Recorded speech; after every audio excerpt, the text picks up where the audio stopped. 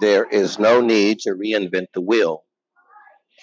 In Proverbs 31, the saying of King Lemuel, an oracle his mother taught him, and he said very clearly, listen to this, O my son of my womb, son of my words, of my vows, the things that she committed. And she said, do not spend your strength on women, your vigor on those who ruin kings. It is not for kings, O Lemuel, not for kings to drink wine, not for rulers to crave beer, lest they drink, and listen to this, and forget what the law decrees, and deprive all the oppressed of their rights. Instead, give beer to those who are perishing, wine to those who are in anguish. Let them drink and forget their poverty. Remember their misery no more. It's an application of just teaching to recreationally indulge in adult beverages is egregious to your development as a person. It may have a place, maybe on a battlefield for a dying king with an arrow through his heart, or maybe a man who just found out that his wife has left him for another man, his children, in the case of Job, who were killed in a storm. That might be the point to have a strong drink, but not for the purpose just to hang out and get wasted. You destroy yourself. And the same thing with women. Don't spend your energy, your sexual libido, give it away, your vigor to just women. It will lead you astray. Speak up for those who cannot speak for themselves. That means to consider people that are less than you, people that are struggling, the poor, the orphans. Consider people, not just the people that are just like you, and for the rights of all those who are destitute. Speak and judge fairly. Defend the rights of the poor and the needy. Now, that was a little direction that was given to King Lemuel. Now, for the woman, and Proverbs 31 is even more powerful, and it goes to the character. A wife of noble character, who can find it? She is worth more than rubies. Anybody can put a pair of stiletto heels on a woman and lower her blouse to expose her cleavage, paint her face, and rub her lips with red rouge, and put on a weave or a wig. But that does not equate a woman of character and nobility, or one that you want to be the mother of your children. Her husband has full confidence in her. He lacks nothing of value. That's not a victimized woman, by the way. She brings him good, not harm. That's the purpose of womanhood. All the days of her life, she selects wool and flax. She's industrious. She's eager. She does business. Wow. This is, whoever said the Bible was misogynist hasn't read it. She gets up while it's still dark, meaning she's not lazy. She provides food for her family and portions of her servant for her servant girls. She considers a field, she buys it. So she's an entrepreneur. She manages the affairs of the house, which is a business. Out of her earnings, she plants a vineyard. She sees that her trading is profitable. She opens her arms to the poor. She extends her hands to the needy.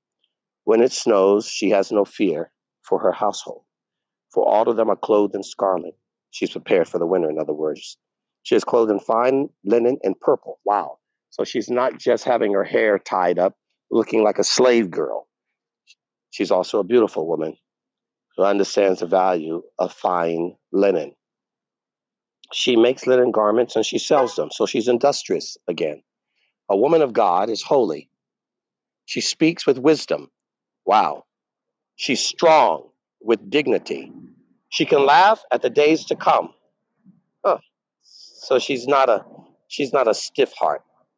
She has a sense of humor. She watches over the affairs of her household and does not eat the bread of idleness. She's not just lazy, gossiping, watching soap operas all day. Her children arise and call her blessed. Her husband also, and he praises her. Wow. Many women do noble things, but you surpass them all. Charm is deceptive and beauty is fleeting, but a woman who fears the Lord is to be praised. Did you get that? Charm is deceptive, meaning a lure. Think of the eye. Those are lures. Those are things that will take you down the wrong path. She's not a woman that's using her charm to deceive and trick. And beauty is fleeting. So she's not focused on her outward appearance or using that because that will fade. The modern woman, you look at that issue with, was it Kelly Ripa on that daytime show with her husband, Mark Consuelos, and her teenage daughter walked in on them having sex. And you have to say something of that nature. The mother brags about it and tells the whole world about it. So now she's defined motherhood as constant, continual sexualization. And then saying that's love. It may not be love at all. It just may be an exercise of lust. And then they praised it. And now you've got daughters now where their mothers are looking to date their daughter's boyfriend. So they want to be naked in front of their teenage daughter's friends because they constantly have an idea of themselves as a continuous, constant sexualization of their femininity. Wow. So now we don't have mothers. Now daughters are ashamed. Some daughters are having sex with the same men that their mothers are. The wickedness of this modern world and society, when the women have forgotten what it means to be a holy, all they are doing now is this constant, continual hold on to sexuality. I'll bleach my hair. I'll do whatever I need to do to make myself look sexual. That is not a holy woman at all. So you have to determine what kind of the Victorian era in Europe, they decided to raise their women not to be constantly consumed with this aesthetic, but rather the character and the integrity of the woman. Men, similarly, were trained during that era to keep that in mind. But the modern woman, you look at Instagram, you look at Facebook, it's a constant consumption and consuming of how do I look? And whatever it takes to give a deceptive image, false eyelashes, false makeup, dyeing of the hair, constantly a hatred of who they look like in their original form. And so biblically, God teaches something for our women to do something entirely different. That's the principle. How does a woman become holy? The same way a man becomes holy, if he puts God first. Timothy addressed this, or Paul addressed this in his letter to Timothy concerning how women and men should conduct themselves and look. Not to be overly consumed with makeup, charms, necklaces, jewelry, but to be consumed with true beauty, character, and integrity. And so most of the men now are deceived and tricked into following a false narrative because they themselves did not have holy mothers. And so their own mothers led them astray and taught them the wrong way to look, the wrong way to be. And those instructions was what Paul gave to Timothy, as well as to Titus, to teach that point of what is true beauty. What is true beauty? What does it look like to actually look like a good woman? Self-control in everything. And he talks about that. Teach the older women to be reverent in the way they live. That's not Kelly Ripa. Not to be slanderous or addicted to much wine. Well, they had TV shows with them drinking, constantly consumed. The culture does the opposite, the antithesis to that. Teach them what is good. Then they can train the younger women. So if we have a problem mostly in society right now with our women, it's because the older women aren't teaching them. If the older men and women are not teaching their younger men and women, then what model do they have but the culture and the pundits and the purveyors of hedonism? Because their mothers and fathers failed to do it. Train the younger women to love their husbands and their children, to be self-controlled and pure. But that's a problem. To be busy at home, not about. To be kind and to be subject to their husbands. That doesn't mean to be a slave. That means to recognize the order that God has put in a family and the role that that male plays. He oversees the entire home so that no one will malign the word of God. Similarly, encourage the young men to be self-controlled, just like a woman. In everything, set them an example by doing what is good. In other words, you can talk to them all day, but if they're not seeing it, if you're not showing it, what good is it? In your teaching, show integrity, seriousness. So a lot of people just want to relate to young men. They want to make them their best friend. They need a man to be a leader, not necessarily their best friend. Teach them with seriousness. You don't have to try to manipulate them by making it yourself a joke. Teach them with soundness of speech that cannot be condemned, so that those who oppose you may be ashamed because they have nothing bad to say. People, you see the principles that God has put forth in life that are so simple. How not to ruin ourselves.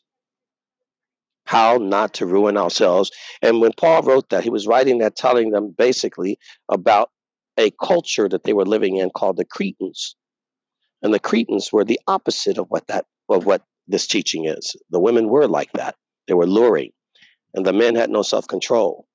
So his teaching in Titus chapter 1, you should read it for yourselves, and that for the sake of dishonest gain, they pursued money. They even went to churches that taught this. They were liars, they were brutes, they were lazy gluttons. Lazy gluttons, just constantly seekers of pleasure. You can't skate all day, you can't surf all day, you can't play basketball all day, you can't work in the gym all day. Give yourself to society, not just about you and your body and having fun, fun, fun. Do work at a maximum, fun at a minimum, and work with have a joy and a glory that fun can never give you. This testimony should therefore rebuke sharply, he says. Be sound in your faith. Pay no attention to the myths. Command those who do to reject the truth.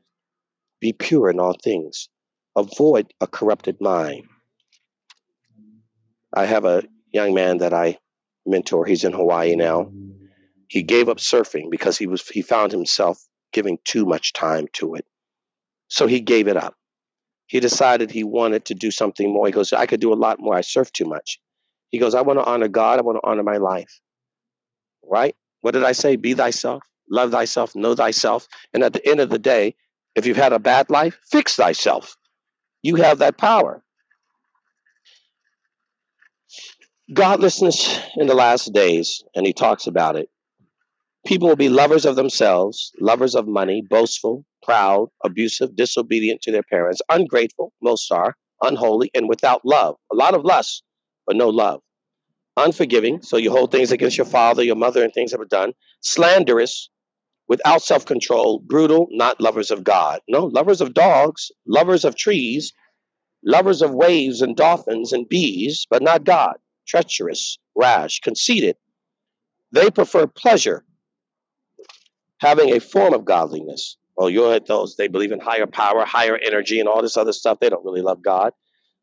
They are the kind that worm their way into your homes and gain control over weak-willed women who are loaded down with sins, swayed by every kind of evil desire, and always learning but never able to acknowledge the truth.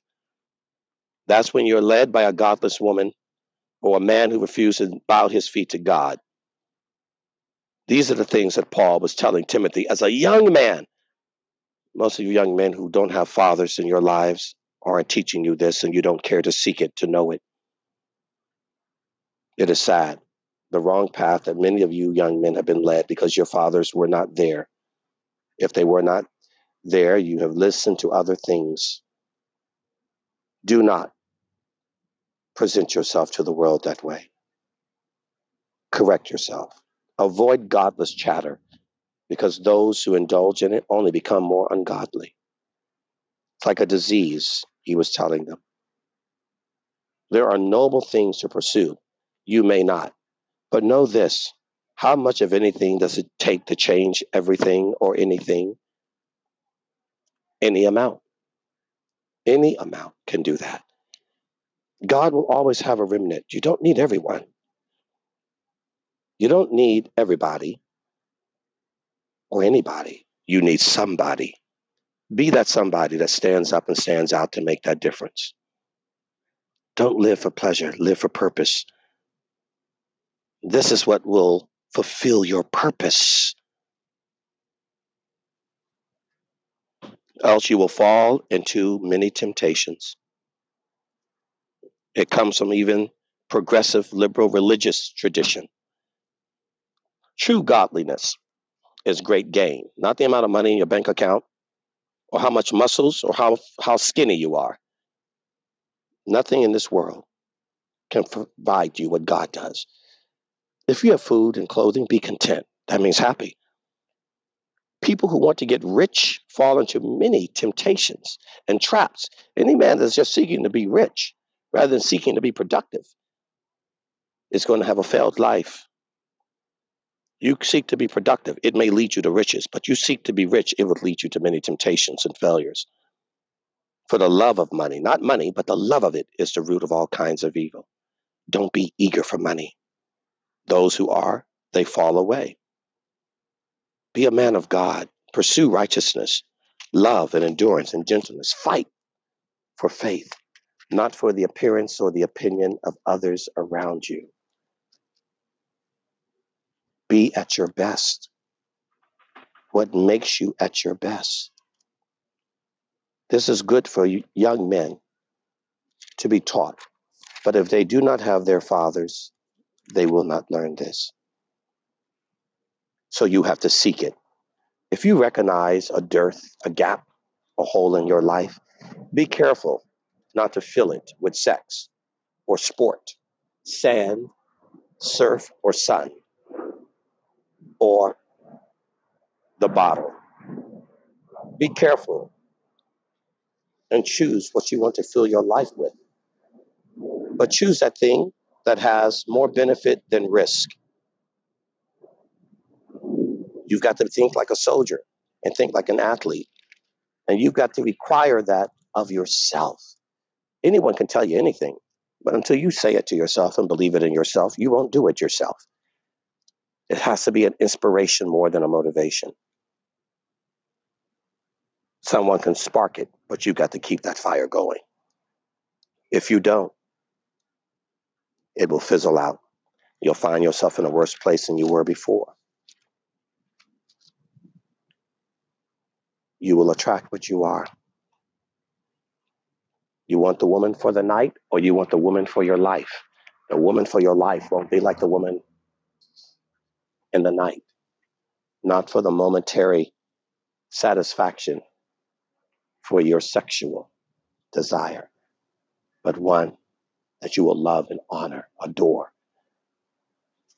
That's the one you want. Be that in your life.